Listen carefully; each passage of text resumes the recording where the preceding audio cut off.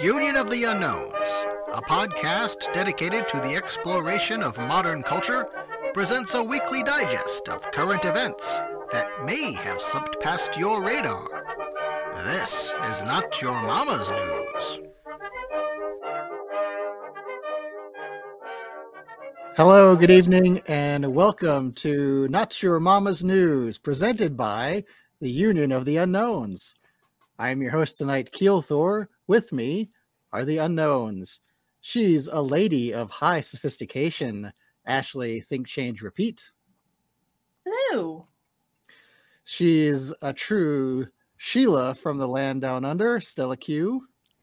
Hello there. And, of course, America's sweetheart, the lovely Ismcant. Good afternoon, fellas and ladies. On Bigot. Not Your... Sorry. On Not Your Mama's News, of course, we bring news stories to you from around the world that you may not be aware of, as the fella says at the beginning of the show. So we'll kick the show off tonight, starting with Justin. So this one's I popped up randomly. It's about a week old. NewsNationNow.com. I've never heard of them before, really. But the headline is a California neighborhood under quarantine due to invasive fly species. And I thought that was pretty interesting given, you know, the last, has been 4 years already. And just all the quarantines. So in Southern California, the Tao fruit fly, which is native to Asia, is, quote, a serious... Sorry, I just clicked on why are people drinking borax cleaning powder on TikTok, which is a question I'll dig into later. It's a, quote, serious pest for agricultural and natural resources. I didn't do too much digging on it, but it looks like they're just one of those insects that just ruin massive amounts of crops. So basically a 79 square mile in Southern California has been completely quarantined, and they don't go into like what exactly is their definition of quarantine, because it doesn't sound like from the article that they're actually being forced to like not leave their houses. It really just seems like it is more don't like bring fruits or vegetables out of this area that you may have bought. I see. And being an experienced murderer of lesser beings, Justin, what would your recommendation be for this community on how to deal with these pests? I thought maybe Anakin was here because I was reading the story. Anakin Skywalker? Yeah, because he murdered a bunch of... Never mind. Ah, yes. if you know, you know. Uh-huh. Well, the issue is with, you know, a lot of invasive species. It's just people, you know. I mean, I'm not a big government guy, but it's probably not a good idea to just bring in boxes full of fruit from another country. So Right. that's what they say happened. Okay, so did they identify, was it like many groups of people? Was it like one supermarket? Was it like illegal people coming over the border? What's the scoop there? It just says flies are typically found in a range of fruits and vegetables, and that it was 20 Tao flies in the Stevenson Ranch area of the Santa Clarita Valley. And officials believe the fly was introduced to LA County by travelers who brought uninspected produce into the state. It's not a long article. I just thought quarantine. It kind of just feels like they're really starting to get that into our vocabulary. Yeah. So do you guys don't currently have any quarantinings at state borders? Nope. Okay, well, we do. We've had that for, as long as I can remember, which basically entails when you get to the border, there's some bins and some signs that say, please dispose of any, like organic matter, blah, blah, blah, blah. And so a lot of it, I don't know whether they do have inspectors from time to time. Possibly they do, and there's a bit of an outbreak of something, maybe. I'm not sure. But yeah, it really just comes down to the trust system. That's an interesting factoid about Australia. I did not realize that they had that. Now, I believe that there's a very strict quarantine process from the United States to Hawaii, things like that. Although I've never been to Hawaii, so I know, like Perm has been and would probably know better. But I think they're even strict on like if someone is moving there and trying to take their dogs there, things like that. But yeah, as far as the rest of the United States, there isn't, there's nothing like that. Unless you're trying to get to Alaska, because then you got to go through Canada. Right. I think it's not all states in Australia that have that, but I think it's sort of more about things like fruit fly primarily and things like that. But we've always had quite strict quarantine laws for particularly for animal like dogs and domestic animals coming here because we are rabies free. So yeah, we're trying to keep it that way. Yeah. Yeah. But be nice to keep it that way. I mean, there's like nothing makes you appreciate life more than having a rabid dog come running after you. I've experienced rabid dogs in Egypt. You saying you're rabies free reminds me Australia is. I'm not. Or Australia is.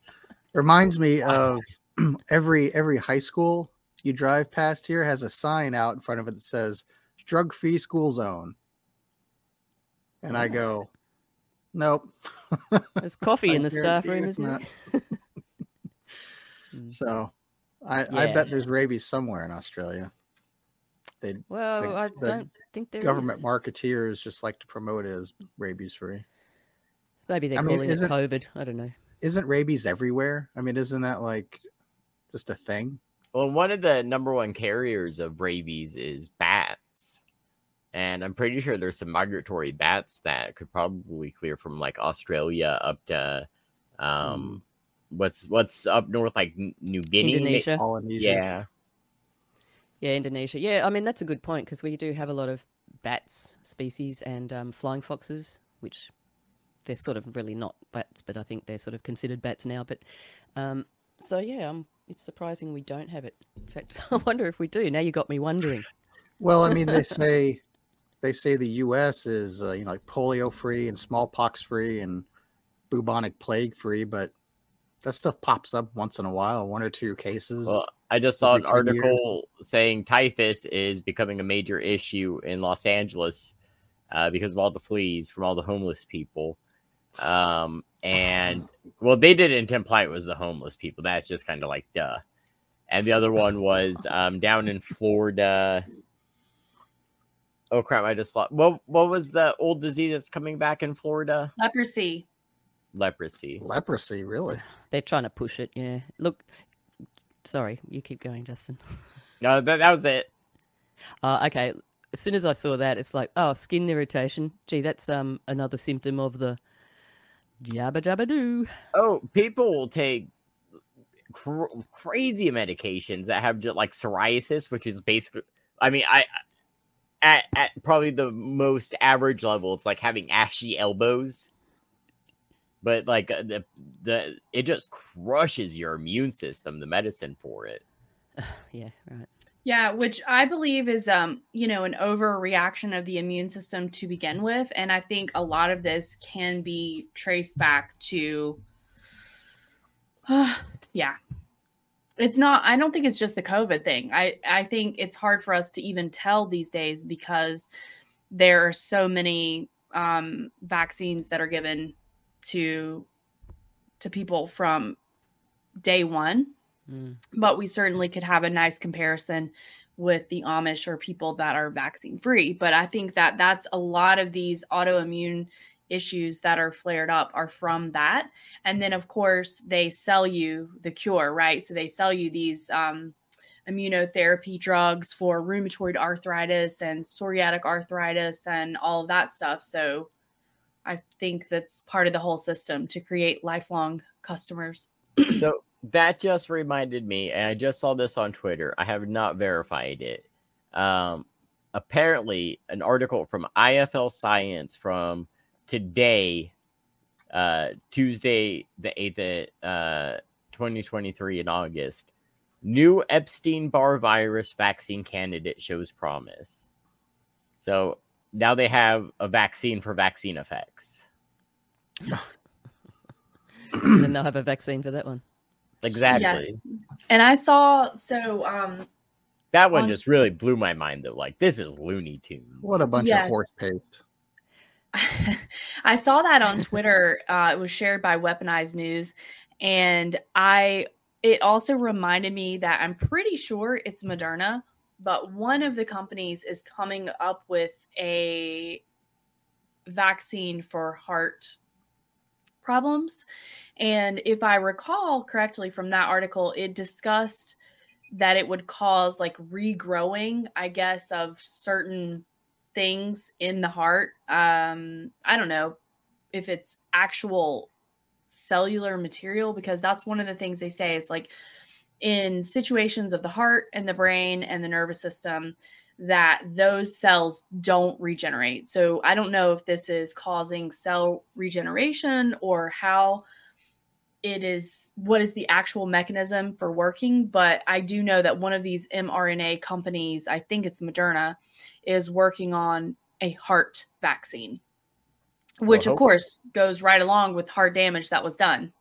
Well, hopefully you got to get the myocarditis vaccine before you get any of the other vaccines, because if you're not vaccinated for myocarditis, then do vaccines work like backwards? Well, I think this myocarditis one might, right? I was going to say you need to get your myocarditis first, then get your vaccine to cure it. Yeah, and I mean, you're going to have confidence in that, because if they created the problem, then they've got the solution, haven't they? So exactly. They're going to know exactly how to treat what they created. So stick with Moderna. And I said this earlier on Twitter about a certain Middle Eastern country's residents, but like, how are more people not noticing? Yes. What? Oh, it was in it was France. It was a subset of the Catholic Church that was being canceled in France because they said things that were considered to be anti-Semitic. Yeah, and I mean, I wasn't even necessarily, I was just like the whole thing, like even like the vaccines and everything. It's like, how do people just like, they just fucking got sued for the whole fucking opiate thing, and it was the biggest verdict in history, and people are still like, oh no, I love my drug company. I know. It's wild. I guess they love Pfizer more than they love government. Maybe it's the same difference.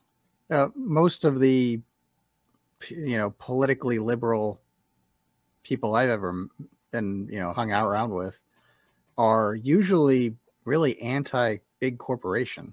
That's like a really big thing for them. They sure did used to be. And anti-war and all these things, and now they just aren't. Well, it's very interesting. It's really interesting that they have separated in their mind. So it's like they don't consider them to be the same thing. They somehow have done a mental gymnastics to say big pharma that pushes opioids, bad. Big pharma that pushes vaccines and other experimental medication, good. Like, they have done that. I don't know how, but I have talked to people, and I was like, because you want to avoid pain medication. They're like, oh yeah.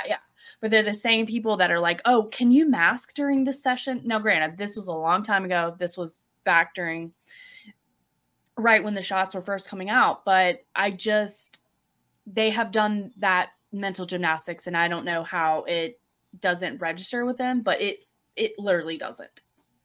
They must be much more intelligent people than we are, if we are unable to grasp their twisted logic.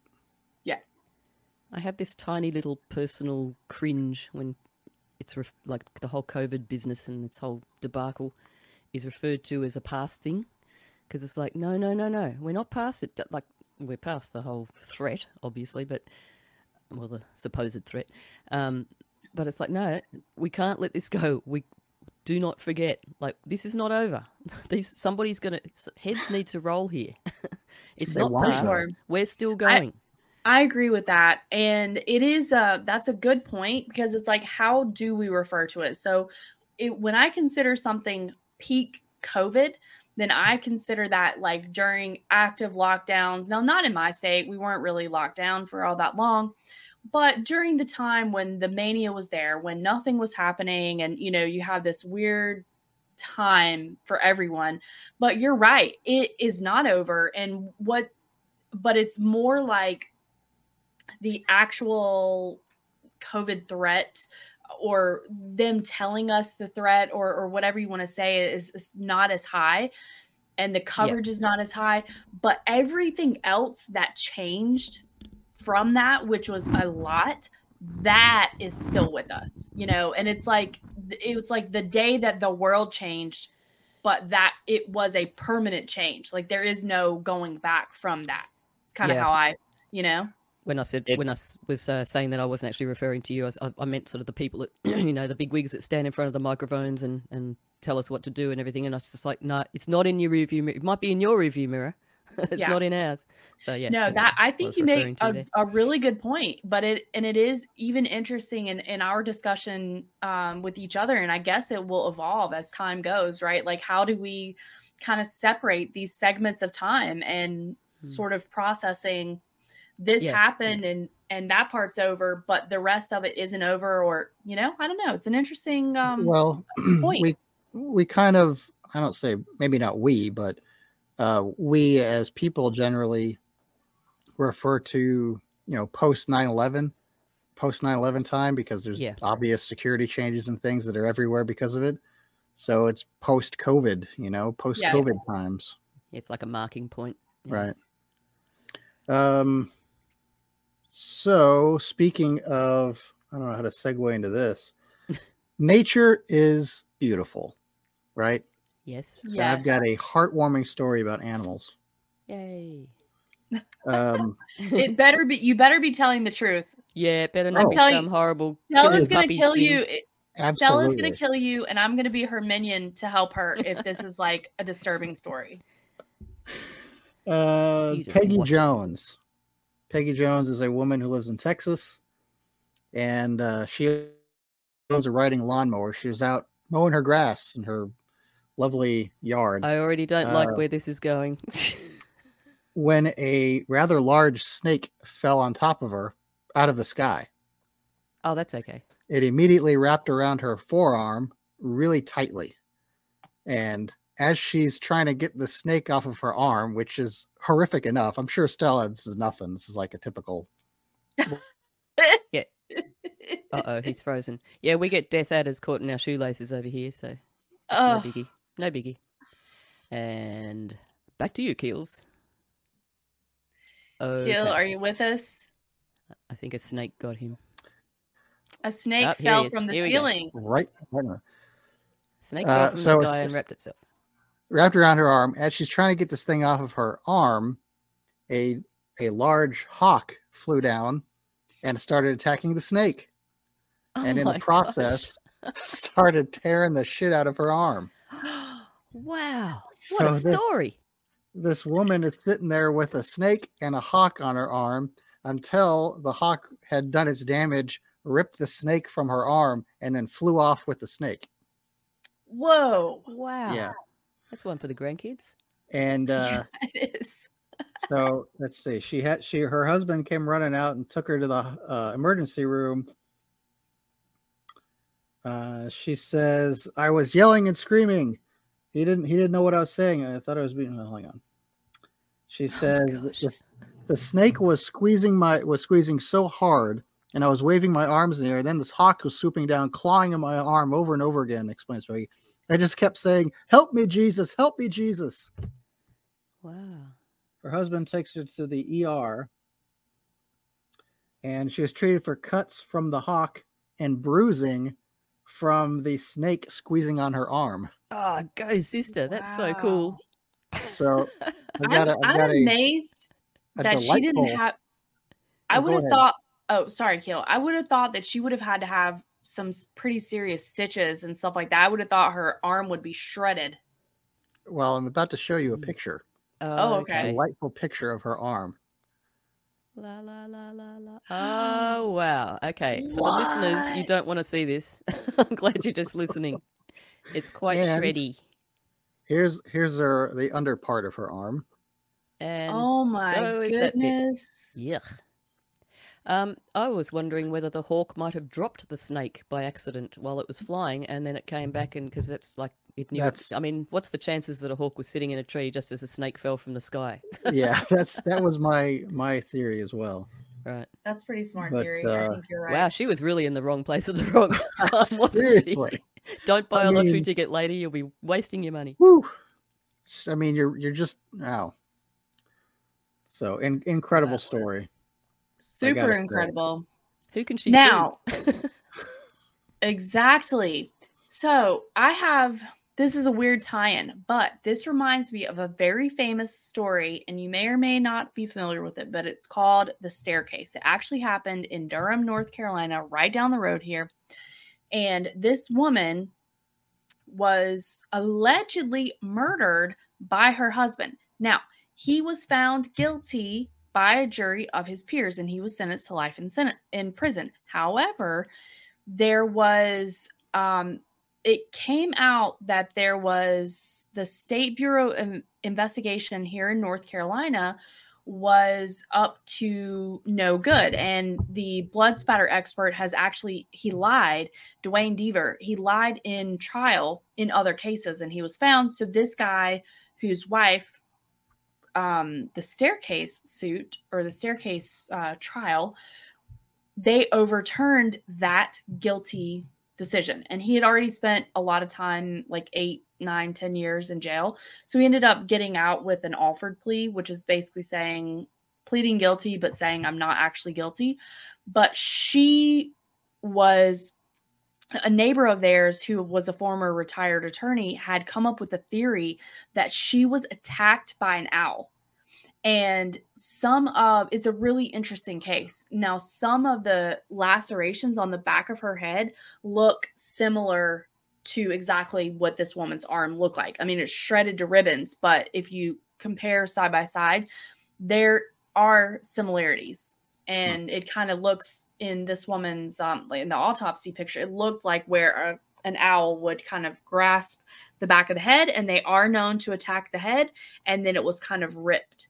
And I don't know, a lot of similarities there. Creepy. I don't want to be attacked by a raptor. No way. No. Or Now a that- gold star. Don't wear your hair in a bun that makes you look like an animal back there. Just Now that you mentioned the owl, that's vaguely familiar. Yes. How long ago? It- That was a while ago, wasn't it? Yes, the actual incident happened in 2001, and then I think it was probably 2010 by the time he was getting a new trial, or they were getting out of prison and looking at the new trial and all of that stuff. And then there's a documentary out there. There's a podcast. So it was actually a podcast based out of Durham, North Carolina called Criminal. And this was posted in 2008. That's the first time that I heard about the story. And they actually detail the owl theory. And apparently owls have microscopic feathers, and that was found on the body of Kathleen Peterson. Well, that's very amazing. The Yes. animal world takes its revenge. Yeah. I mean, look at the orcas. Yeah. That's weird. They're getting tired of our shit. They've had enough. Yep. Yeah. I don't can't blame say them. Yes, Yeah. I don't blame them.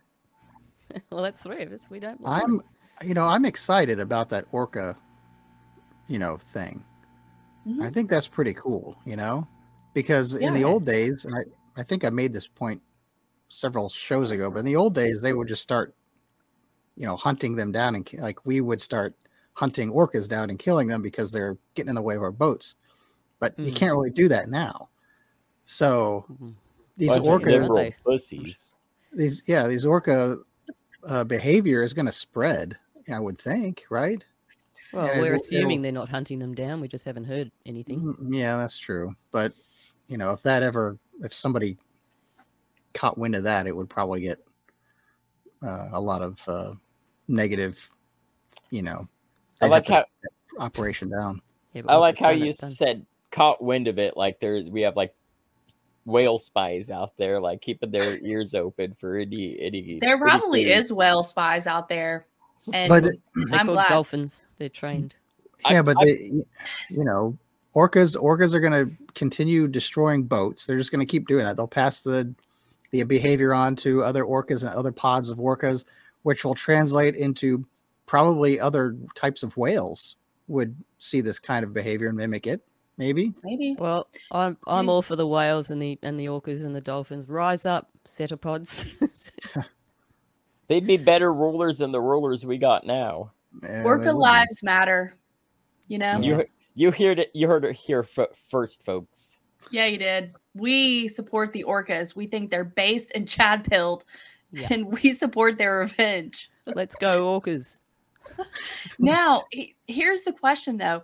How long is the memory of an orca? Because as you said, Keel, when we talked about this story a while back, like we assumed, I feel like, that it was based on a recent incidents. But what if these whales are like, oh, no, motherfucker. This is from like 1900s. I've been waiting to exact my revenge on you. This was passed down from my grandmother. Could be.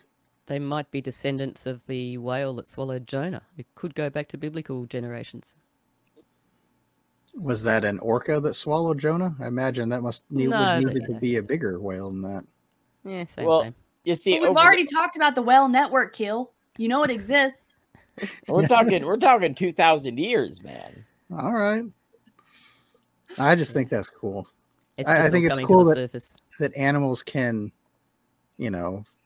teach each other how to do stuff like that.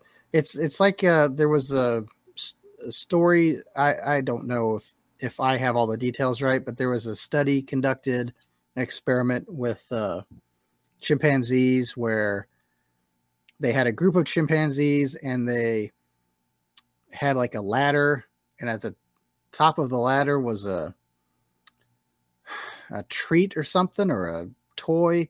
And whenever any of the chimpanzees tried to, like at first they let them climb up there and get food. And so then they learned there was food up there, but then they started playing loud noises. And when they climbed up the ladder, right?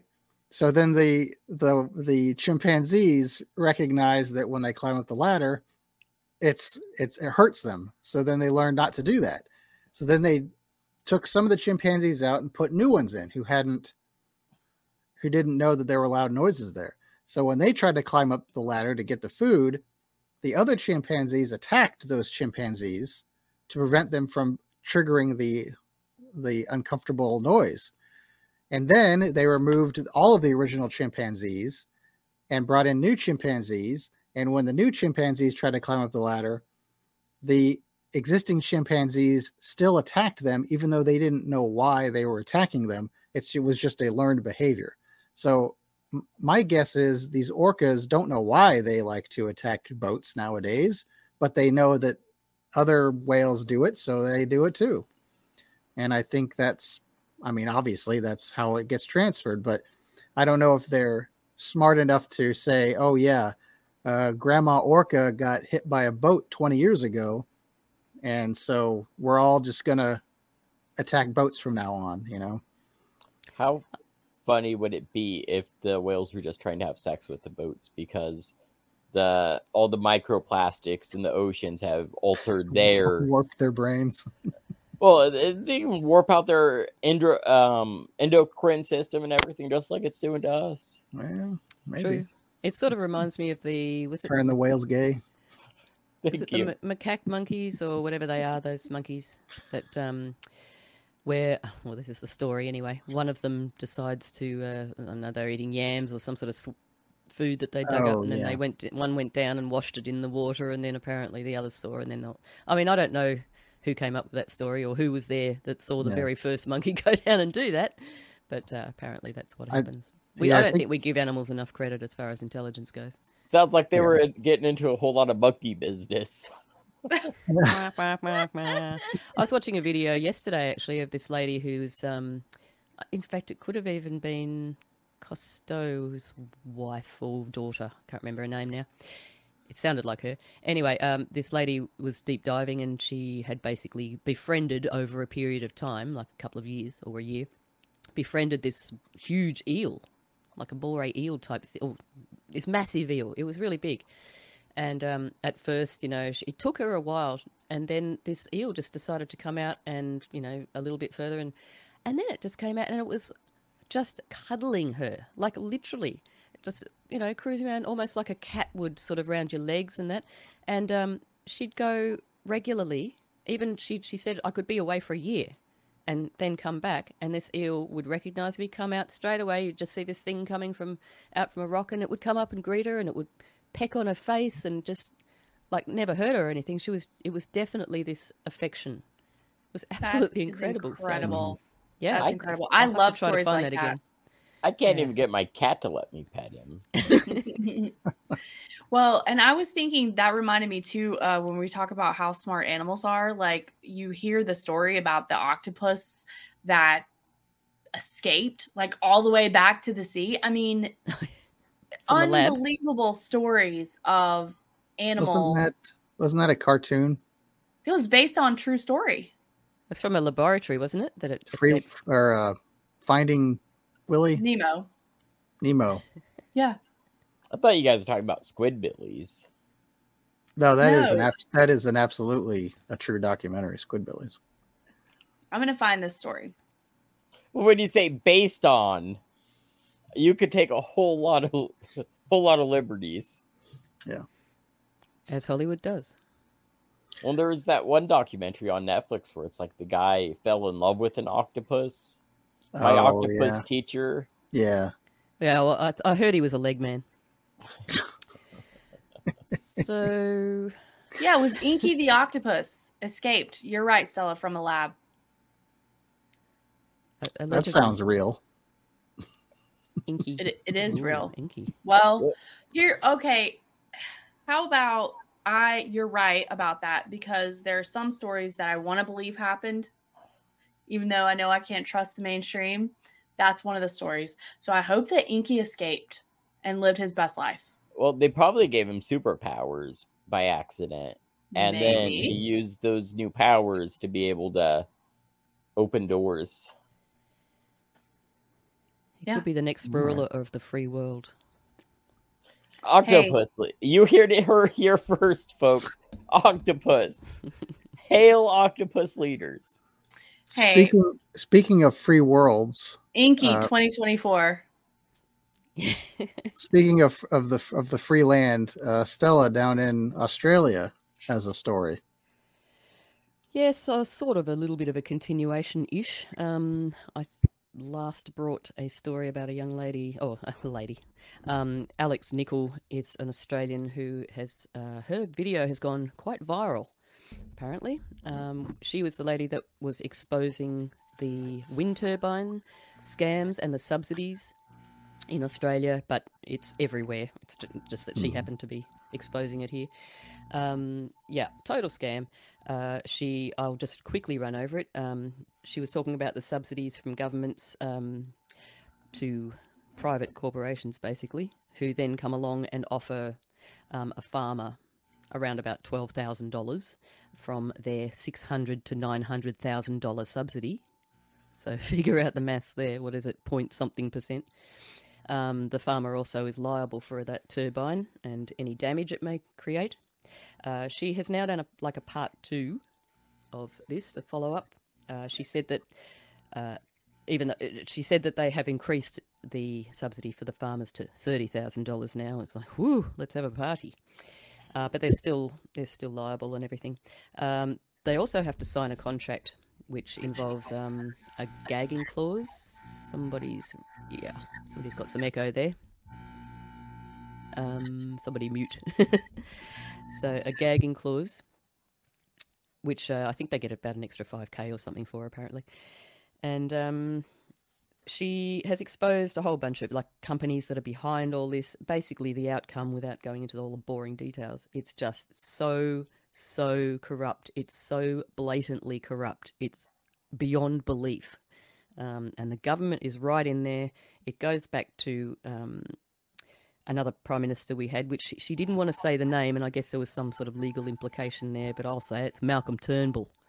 He was the prime minister at the time, heavily invested in all this sort of stuff. Anyway, she has recommended, if anybody would like to do a little bit of their own digging, she recommended three things: a documentary called Enron, Enron, Enron, the smartest guys in the room. That's probably worth watching. She also recommended a book called Pigs in the Trough by a author called Adam Schwab. I don't think there's probably any relation there. Fairly common name. That was published in September 16, 2010. And the reason I tell you that is because there's another book called Pigs in the Trough, which was written by Ariana Huffington, creator of Huffington Post, back in 2003. But that is not the book she's referring to. The Adam Schwab book is about the Australian thing, but there's similar themes, both books, so either way. The other one's American. And also a website called stopthesethings.com. That is worth visiting if you guys want to, anyone listening would like to learn about what's going on under the bonnet of all this green garbage that they're trying to sell as good for the planet, because it is not. So on that website, stopthesethings.com, I went and had a look at a few articles. Does anyone want to say anything at this point before I ramble on? Keep rambling. Okay, somebody's got some earthing loop problems there. I think it might be using Kent. Okay, maybe keep. Anyway, I'll keep rambling. So one of these articles here is called "Blade Runners: Wind Industry Dumping Millions of Tons of Blades Every Year."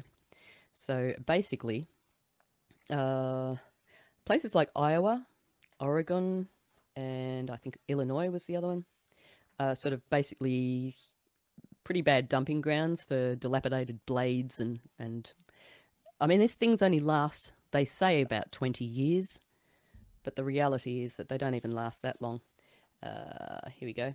Wind turbines do not last 20 years. Their economic lifespan is less than 15 years, with their major components, generators, bearings, and blades often being replaced several times during that period.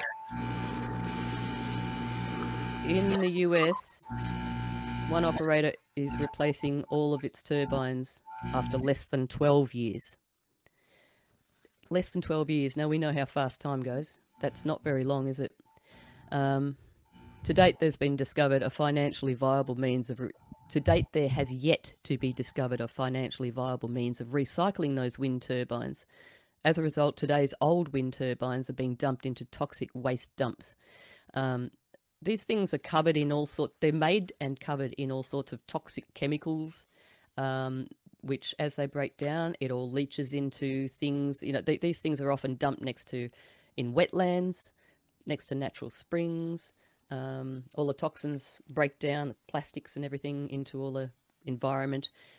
These companies say they're going to recycle these things, but they don't. They're not really recyclable. So they dump them and they bury them a lot of the time. Just cover them over. Just leave them for the next generation that we're supposed to be saving with these things. Well, they are. So this thing is a total scam. We know this, but there's so much more evidence coming out. Here. Globally, by 2050, projections are that there will be 43 million tonnes of blade waste produced every year, the equivalent of, this is the new measuring standard next to Olympic pools, the equivalent of 215,000 locomotives. Okay. Going the American route, anything but the metric system. Yeah, I love the way they come up with these measuring systems. Football fields, Olympic pools, and now we've got locomotives. This is an interesting... Yep. I'll say that's just windmill blades. Like, Now you got to take into account all the solar panels, the batteries in the windmills, the steel that the windmills are made of themselves. Which are all created through coal-powered means. All of the stuff that they're creating and transporting and having to fix the roads afterwards and putting them in and taking them out and dumping them and covering them over, it's all coal-powered, fuel, diesel, whatever. It's a bunch of crap, right? I mean, if anyone's still falling for this, go away. Unfortunately, a lot of people are. It's galling, though. Yeah, yeah. It's absolutely galling that you would have somebody like Greta, you know, when she first came onto the scene, when she was like 16-year-old, you know, you have the 16-year-old lecturing you on your car. And I don't expect her to necessarily understand all of this because I think she's being used as a puppet and who knows what she's been through. But just the point is getting lectured by these people whenever, like you're saying, Stella, it's so clearly a disgusting scam. Let me tell you about Greta Thunberg. That little elf, that little imp, she has been placed. If you look into her history, her parents, I don't know if it was both of them, but I think her mother was an actor or whatever, they're on the acting scene, but the grandfather, fully into the eugenics scene. Okay, yeah. She's a puppet. She's placed there for a purpose. She's a made-up character, useful idiot. Yeah, for sure. Idiot. Yeah. And I almost wonder with kids like that, I wonder if they have gone through like the mind control. I don't even know that they're experiments anymore. Like I feel like they probably have it down pretty well by now. So if they have gone through some of that sort of mind breaking ritual abuse to get them to kind of be this character, I always wonder about that for kids that are used for these purposes, for the propaganda. So you're saying like Manchurian Candidate did? Maybe. I have no doubt about that. And it'll be interesting to see what happens with her when she reaches around about 30, because if it follows the pattern of other MK'd children or mind-controlled children, around about 30, apparently, it sort of starts to wear off. But I think that's probably their older methods. I have no doubt that they've got, renewable energy in mind control. Yeah. Recycled. Yeah, it's that's a good the most point. important energy of all, mind energy. Yeah, exactly. That's the last frontier. That's the final frontier. I keep saying that's the bit. Yeah. They tell us to look out into space as the final frontier. No, it's our mind. So we got to look the opposite way. But there was an interesting little thing here too.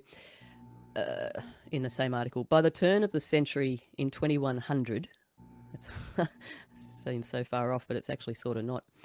By the turn of the century in 2100, the world population is projected to be more than 11 billion from its current 8 billion.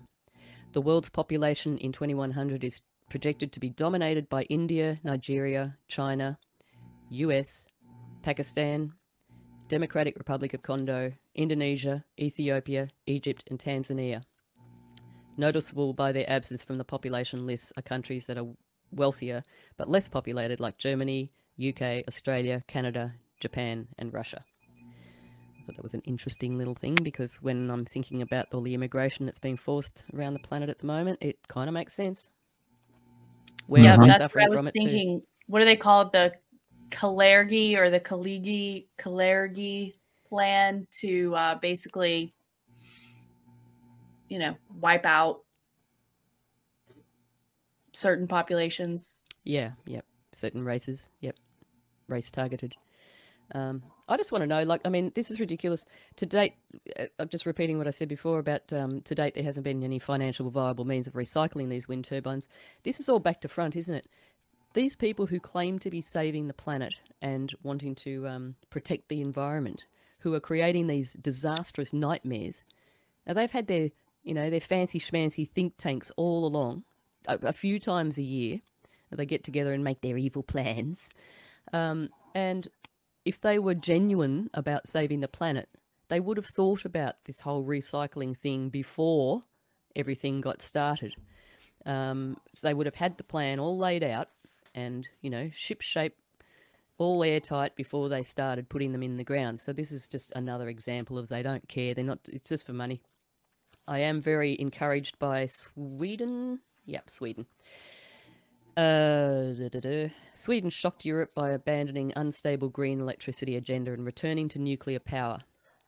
Sweden has also abolished the subsidies for electric cars and plug-in hybrids.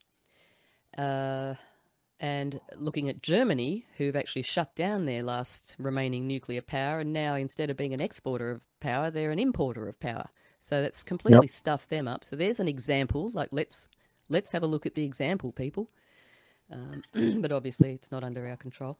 Absolutely, the correct answer these days is nuclear power. If you're really that serious about getting rid of fossil fuels, that's it. That's the answer. Yes, Don't give me any bull crap about, you got a nuclear waste and all that stuff. You're not going to have any kind of energy source of note without waste of some kind. Yep. And I look back now, like collectively in hindsight, and think, okay, they frightened the crap out of us about nuclear bombs, right? Hiroshima and Nagasaki. And yet they're not only encouraging tourism to these places now, which is, weren't they full of radiation? Oh, no, it's all good. I mean, the G7 had their summit there. What happened is the health ministers, they weren't worried about it. They blew up, the bombs blew up in midair, so none of the radiation made it to the ground. Oh, well, that creates maximum impact. If they do it just off the ground, that creates more impact than it does if they hit the ground, as far as nuclears go. Right? I'm just telling you what the experts on Twitter have told me. Yeah. But it's also good that, Joe Rogan has recently come out as, shock horror, with, that dude that pointed out that those stupid little models, that, the black and white footage that they showed us to scare the life out of us. Yeah. About all being blown away and the mannequins in the room. And this guy just says, what about the camera? How did the film survive? And it's like, and Rogan just goes, you shit. Basically made him think of it. It's like, good, okay. Joe Rogan's got a pretty big reach. No matter what I think of him, he's got a big reach, and that has been sort of exposed. And I look back now and just think they've been trying to scare the crap out of us about nuclear, right? But yet it is, and Fukushima, I mean, that scared the crap out of us too, and they continue. And then they tried to scare us by saying, they're going to let all the water out and all this radiated water out, and it's going to create all this drama around, and they had all these projections of where the radiation is going to drift to, and it's like fear, fear, fear. But now it's like, okay, are they just creating all this fear because it is actually a really good source and a clean source of power, and they don't want it, and for some reason maybe they can't make as much money out of it or whatever. But these, 40 to $60 billion is going out of the Australian economy with these subsidies and these private companies, and it's going out of the country. It's going overseas, and where most of this stuff is mined is Bolivia, Congo, Mongolia. It's all under, most of it is under Chinese control. Enough said. China. Yeah, and I wanted to throw in there too that I think you're right that they were sort of had reached their limit of the amount of profit that they could be making in the traditional gasoline, coal power, nuclear power plant kind of way of doing business. So I think what they did was create essentially out of whole cloth green energy. And it ties in with a lot of the agenda, though. So it is about money, I think. But I also think, though, the one thing that they definitely don't want is for people to be energy independent in any capacity whatsoever. They want to be able to turn your car off. They want to be able to turn your means of like heating your home off, things like that. So I think that's another reason for this, is that they would have more control from an external perspective to say like, you have been bad, so now your car doesn't go anywhere. So I think it has also been about that control mechanism and tying your behavior into your access to resources. Yeah, and if anybody thinks that they're independent, energy independent because they've got a few solar panels or whatever, you're not. You're still on it. You're still attached because you have to get those solar panels renewed. You have to get your batteries renewed, all that stuff. And, you're still going to be dependent on that stuff. So we need to think more back to, Amish or pre-electricity days, and you know, I mean, how many people are going to have the opportunity to do that? People living in apartments and that can't just start a fire, Right. can they, and warm their house? Well, my favorite yeah. part of the last year has been people discovering that solar panels don't work when A, it's too cold, or B, it's too hot. And they also risk house exactly. fire if you have them attached to your roof. And I talked to Brucey about that in our group here, and he said, yeah, you're definitely at a higher risk for your house catching on fire because of the solar panels that are on your roof. Now, I know that there are alternatives to that, but it's something to think about. Yeah, absolutely is. Good And point. I wonder how insurance companies clause that into their contracts, you know. Probably about the Clause same with their way clause. probably the same way they're doing it with the electric vehicles, because those are just spontaneously combust too. Mhm. Yeah, I mean, what a And disaster those batteries are. You can't even oh put them yeah, out. for It's sure. 2/3 the price of the car. Burning forever. Yeah. The other thing that I wanted to throw out there that made me think of Sweden being one of the first European, or I know they're Scandinavian technically, but being one of the first countries to eschew the new green technology in some way. And part of me thinks that that's another trial balloon. What they're going to do is turn some countries into total disasters with their climate lockdowns, exactly what they did with COVID, government lockdowns. And then you're going to have these countries like Sweden who are like, well, we didn't do that and we're fine.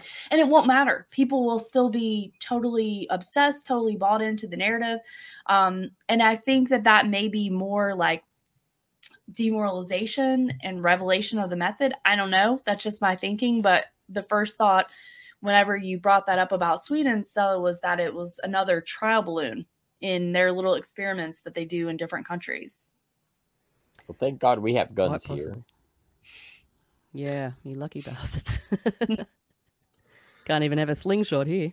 Well, I mean, with the availability of 3D printers and the massive leaps they're taking in printing technology, it's not unrealistic to print yourself a gun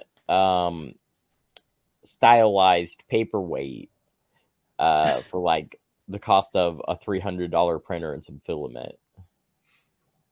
That's true. The issue would be in places like Australia at the moment would probably be ammunition. Now, I did hear from someone who is prominent in the 3D printing field, and they had a post that said that they thought they're like 10 or 15 years out from being able to print ammunition. So I think that is something to consider, and that would be something you know, an option. That's too long. Maybe. Too long. Look, I remember the dude I used to go out with, or actually ended up marrying. Forgot about that. Yeah, he used to make his own lead, fishing sinkers. I remember him, melting down the lead and making his own fishing sinkers. So, if you had a decent mold, I can't see why. I can't imagine it's that hard to make gunpowder. China's been doing it for 20 fucking centuries. Yeah. China. Exactly. It always leads back to China. Yeah, look, let's just be clear. I want to say I'm not racist against China myself. It's the establishment. It's the cabal basically at the top. You look at China and they're behind all the things that are making these supposed, world-saving things. And yet in the meantime, if you have a look at how many coal-fired power stations they're building, it's out of control. It's gone through the roof since 2020. So what's the deal with that? For sure. I definitely feel like Xi Jinping is just part of the New World Order, and that's just being used for people, resources, and, used and abused, just like that. I mean, and a lot of people are saying that that's the model. The control mechanism that they have there is what they want for the rest of us. So I agree. Yep, absolutely. All right. Ashley, what we don't have a whole lot of time, but what is your story that you brought to the table so I just really wanted to quickly follow up on, there's more detail to explore here, but I will keep it pretty quick. Shout out to the Drizzle from Grand Theft World Radio. First of all, he had told me last week, because I had mentioned the is it Khashoggi, the journalist that was killed in Saudi Arabia, and he said, those are two very different circumstances. So I think that that's worth exploring in general, but that is not like the Gonzalo Lira situation. So after last week, I touched on this story a little bit about what was happening, and that we were kind of waiting to hear back if there was any news, if Gonzalo was able to escape to Hungary, where he was seeking political asylum. Now, that didn't end up happening, and it wasn't long after that someone, I think it was an American transgender person, who was speaking on the on behalf of the Ukraine, and saying that Gonzalo had been captured, I guess. Now, when I was looking into this, I had asked a basic question. Why was he there to begin with? Because he was an American. So why would any American be staying in Ukraine after all this time? Now, people told me... I don't want to interrupt you, but who is Gonzalo? I'm going to anyway. So that is a good question. So the article that I'm referencing today, this was sent to me by Drizzle, and it is an article by Scott Ritter, and he has a very good intro on Gonzalo. So it's that he was a well-known Chilean-American YouTube personality, and he has been in the news lately. A former lifestyle coach, he rebranded himself as a geopolitical commentator in the lead up to the Russian invasion of Ukraine, providing gripping firsthand observations, often critical of the Ukrainian government and contradictory of the Ukrainian narrative that he was posting to YouTube. As his popularity grew, his social media footprint expanded, and then he was getting, thousands of followers that were keeping up with him. And then what people told me was that he had married a Ukrainian woman and they had 2 children, which is why he was in Ukraine. But apparently they got out not long after the Russian invasion happened, and he stayed behind. But I don't know why he would stay behind. So then the other thing that I learned through this article was that he originally was detained by them in April of 2022. So I didn't realize that he had been detained that far back. So there was that happened. And then again, we were told that he had been detained by Ukraine, that he did not make it to the political asylum in Hungary. And, we haven't really heard anything else. Now, last week, Keel, I would just catch you up on that, him saying that he was basically tortured while he was in prison, and that they extorted money from him, and that he was abused, but he was let out. And then and he was saying to his followers online that he was going to try to seek political asylum. So people were saying, why would you announce this? This doesn't make any sense. So the article from Scott Ritter is critical of that, and he's looking at it in a deeper analysis. But basically, the long story short, he believes that Gonzalo is working for and providing information to the Ukrainian government. Now, it seems like he thinks that it's because they caught him and arrested him, and this is how he can keep his, his freedom or his safety or whatever. But the point is that he's saying that there's more to the story than what we have been told, and that he's likely working with, whoever is running the show in Ukraine. So I thought that was an interesting follow-up. Now, the other thing this week, George Caraway, he works for Russia Today. Are y'all familiar with him? No.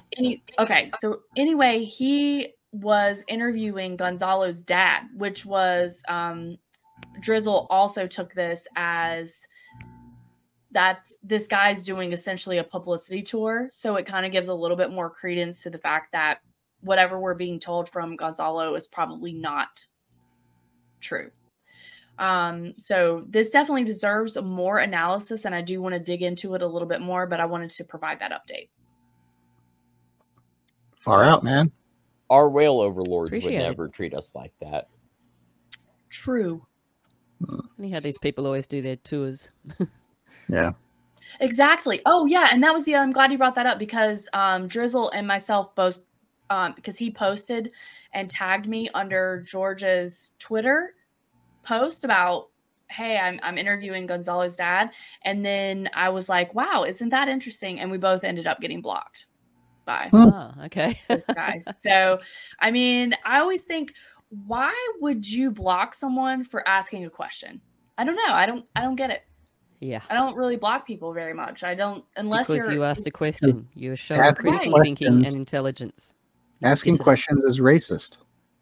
I mute Yeah. people so that I can let them tweet into the endless void.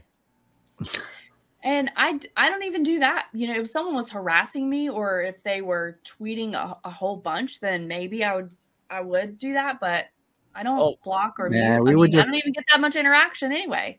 I would just track started the with person Nina down. Turner. Do what, Kai? I said if they started harassing you, we would just track him down.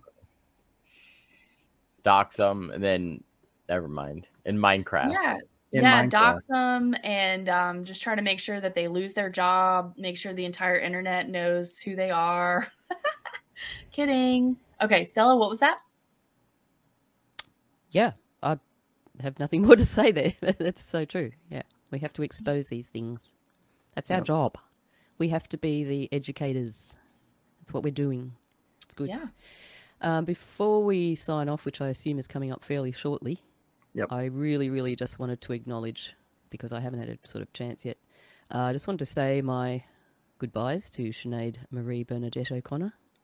Her funeral was held yesterday in Ireland, attended by many, many people, and I just couldn't help thinking she would be blown away if she could see that, which I'm sure, who knows if she can, maybe she can.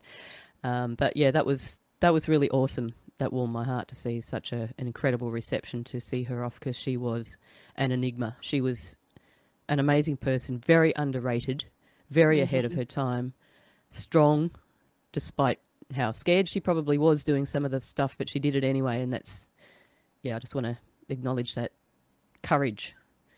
Yeah, that's very lovely. And I did want to say, actually, so 2 weeks ago, right after she passed away, even ESPN did a remembrance. I mean, it wasn't a ton, but they had a moment for her. And the tie-in for that is because she's obviously Irish, and Conor McGregor is Irish too. And at one of his fights, she actually was live singing the song for him to walk out to. And I was not watching UFC at that time, but it was a very beautiful and moving scene to see that. And yeah, it had to be hard for her to say some of the things that she said, to stand up for the Catholic Church, or to the Catholic Church, when no one else was doing that. I mean, that was a long time ago.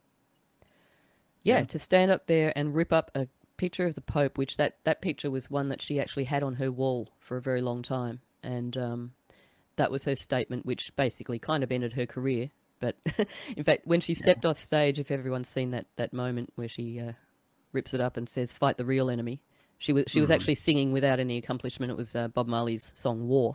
She sang that, ripped up the photo of the Pope, and said, "Fight the real enemy." And when she walked off stage, her manager said, "I'm not going to be able to bring you back from this, you know." And she said, "Good." Good on her. She was gutsy. So yeah, R.I.P. I hope you find peace. Yeah, agreed. That was very nice. Very nice. Thank you for that. And thank you to Ashley and Justin and Stella again for all of your stories and insights. Thank you to our listeners for listening. Ashley, where can the listeners get a hold of the Union of the Unknowns? I'm glad you asked. You can find us on unionoftheunknowns.com. That is our Linktree page, where you can find all of the ways to get in touch with us, including Twitter, email, phone number, etc. Don't forget, we're also on Rockfin, and Keel has a dedicated RSS feed where you can subscribe to our bonus content only seen on Rockfin or the RSS feed, so feel free to check that out as well. Thank you. For the Union of the Unknowns, I am Keel Thor, and we are out. Good night, everyone. Bye. Yes. Not Your Mama's News has been a production of the Union of the Unknowns podcast. New episodes are available weekly on all your favorite podcasting networks.